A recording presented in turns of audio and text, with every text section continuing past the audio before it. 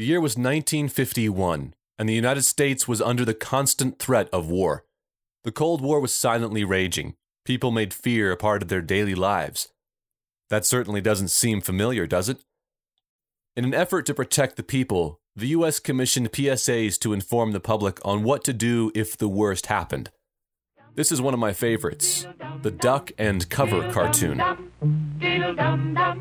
There was a turtle by the name of Bert, and the turtle was very alert.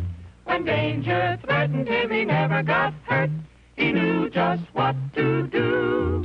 He ducked and cover, ducked and cover.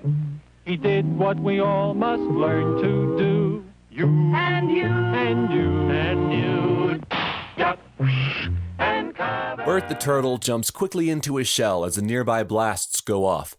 Inside his little shell, it seems to protect him from the crashing debris and fallout. If only we all had little shells on our backs. The tone of the video is so matter-of-fact and calm, as though an atomic blast is like reporting the weather or teaching a child arithmetic. We all know the atomic bomb is very dangerous. Since it may be used against us, we must get ready for it, just as we are ready for many other dangers that are around us all the time. Be like Bert. When there is a flash, duck and cover, and do it fast. It's easy to talk about the bomb like that when it hasn't affected you. Somehow, I don't think in Japan, where more than 200,000 people died instantly from the bomb, that they were interested in little cartoon turtles ducking inside their shells for protection. How you feel about war has a lot to do with your perspective. Nowadays, most people in the US don't experience war. We see talking heads in the news who give us updates from faraway places. It's someplace else, not here. Not in my backyard. So it's easy to talk about it so matter-of-factly. But for those who experienced it firsthand, the perspective is a little different. For them, the story is not forgotten. And for their sakes, perhaps we shouldn't forget the reality of war either. This episode is a story of war, and to understand it, and to understand John, we need to take a minute to see war from the perspective of someone firsthand. Lives may be lost, but they should never be forgotten. My name is Kyle Bullock, and this is Crashed in Roswell, Survivors in a Misunderstood City.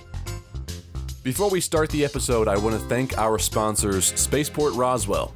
Spaceport Roswell is a brand new attraction arriving in Roswell the summer of 2020. It is completely original, fully immersive virtual reality experiences that will blow your mind. I got to test pilot their first original show, aptly named 1947, which is named after the year the UFO crashed in the Roswell Desert, if you remember. It retells the story of the Roswell crash in an interstellar kind of way. You'll want to see what they have put together. It is awesome. So go to spaceportroswellnm.com to check them out and plan your visit as soon as possible. That's spaceportroswellnm.com. I also want to remind you that one of the major ways we are able to support this podcast is through our online Crashed in Roswell store. We have everything from t-shirts to accessories and a whole lot more. All original Crashed in Roswell gear and all supporting the wonderful people who have made this show possible. Go to crashedinroswell.com and click on store to check out and support this podcast. Okay, now on to the episode. I'll admit that John's phone call to me, inviting me to the South Park Cemetery, was a little unnerving. It came out of nowhere and caught me off guard. Part of the nerves was because of John. Since I left things with him on shaky ground, I wasn't exactly sure how he felt or how he received my apology letter. I don't like unresolved conflict, so the suspense was killing me. The other part that made me nervous was the cemetery. I'm not particularly spooked out by them. It just isn't a place that I go that often, or find myself strolling out on a fall afternoon.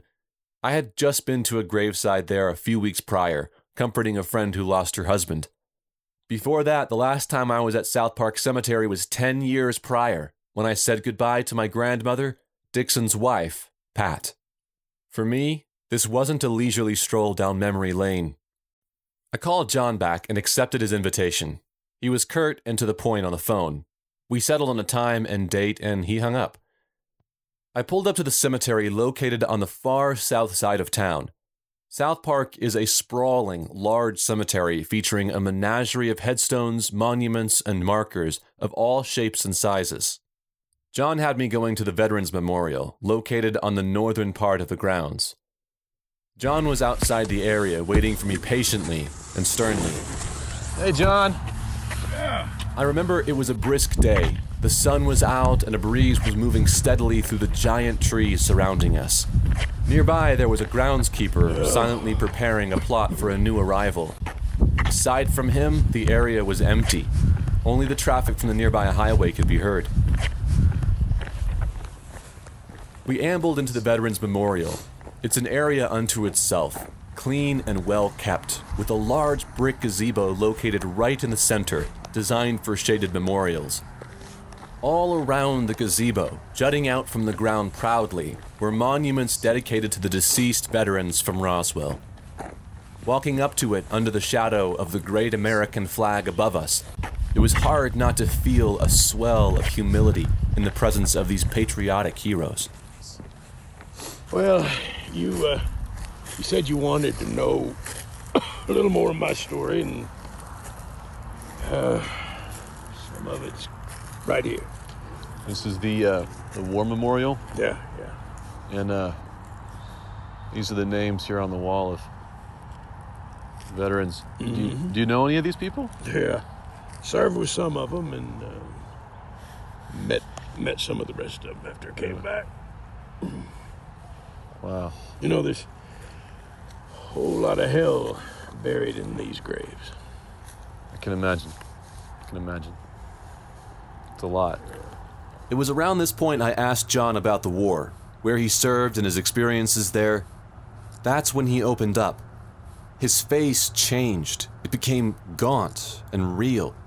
Even his voice changed, as though he was transported back to his haunting youth. I've got a lot of memories that I would rather not have, you know. Yeah. A lot of, I tell you what I remember the most, Kyle, is the sounds, just the way it sounded. Even more than what I saw. It was what I heard. It was the sounds that, well, you just never get out of your head. Sure. The explosions, the mortar fire, all of that. But the worst sound was the sound of the kids crying. I heard that way too many times. Kids losing their families, losing their moms and their dads. I don't know, it was just too much. I never really got over how the country treated us when we got back from Nam. And so, you know, I just felt like nobody really cared. Nobody understood, so I just kind of stayed back. What do you say to a story like that? It wasn't what I expected from John, but I understood a lot more about him. John wasn't a grouchy old man. He was an injured old man, beat up by the pain of living in a world that wasn't showing him an ounce of mercy. I can understand his apprehension to let someone hear that. Why he felt okay telling me was a bit of a mystery. I hated to think it was because I was the first person who was genuinely interested in his story. Hard to explain how it feels, I'm sure. Well, nobody understood that war. I guess nobody understands any war, but nobody really understood that war. And I think it was just hard for people to deal with. And Your wife is buried. Is she buried out here? Yeah. Is your wife still with us? yeah, right over there. Oh, yeah? You know, she fought her own war, cancer. Oh, yeah. Took her way too young. rough. What was different about your wife than everybody else? Oh, wow. Well, she was really the first person I was able to really talk to, really be honest with, And she got you. yeah. And it was your grandpa who sold me the ring that I gave to her. Really? Yeah. Dixon Bullock. Yeah. No way. Yep. Wow. Tell you what, Kyle, you kind of remind me of it. Oh yeah. Yeah. Is that a good thing? Yeah, it's a good thing. In fact, if you would, I haven't been to my grandparents' gravesite in a while. They're just a little ways. You want to come with me? Sure. I could tell John wanted to get out of there. He was fidgeting and looking toward the cars as if he was ready to bolt. I didn't want the moment to escape us, though, so we meandered slowly towards my grandparents' headstone. This is it right here. This is Pat and Dixon Bullock. My grandparents' headstone is not ostentatious, but it is unique. Sitting low to the ground, etched in red and tan stone, are the names of my grandparents, Dixon and Pat Bullock, with a diamond in between them.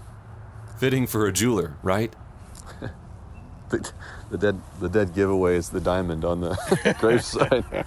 It follows us everywhere. John, I wanted to say something that I just didn't like how we left off last time, and I couldn't sleep great after that. I wanted you to know that I wasn't coming to you or talking to you about this because I wanted some kind of a story. I genuinely care about my history and the history of Roswell. I mean, Yeah.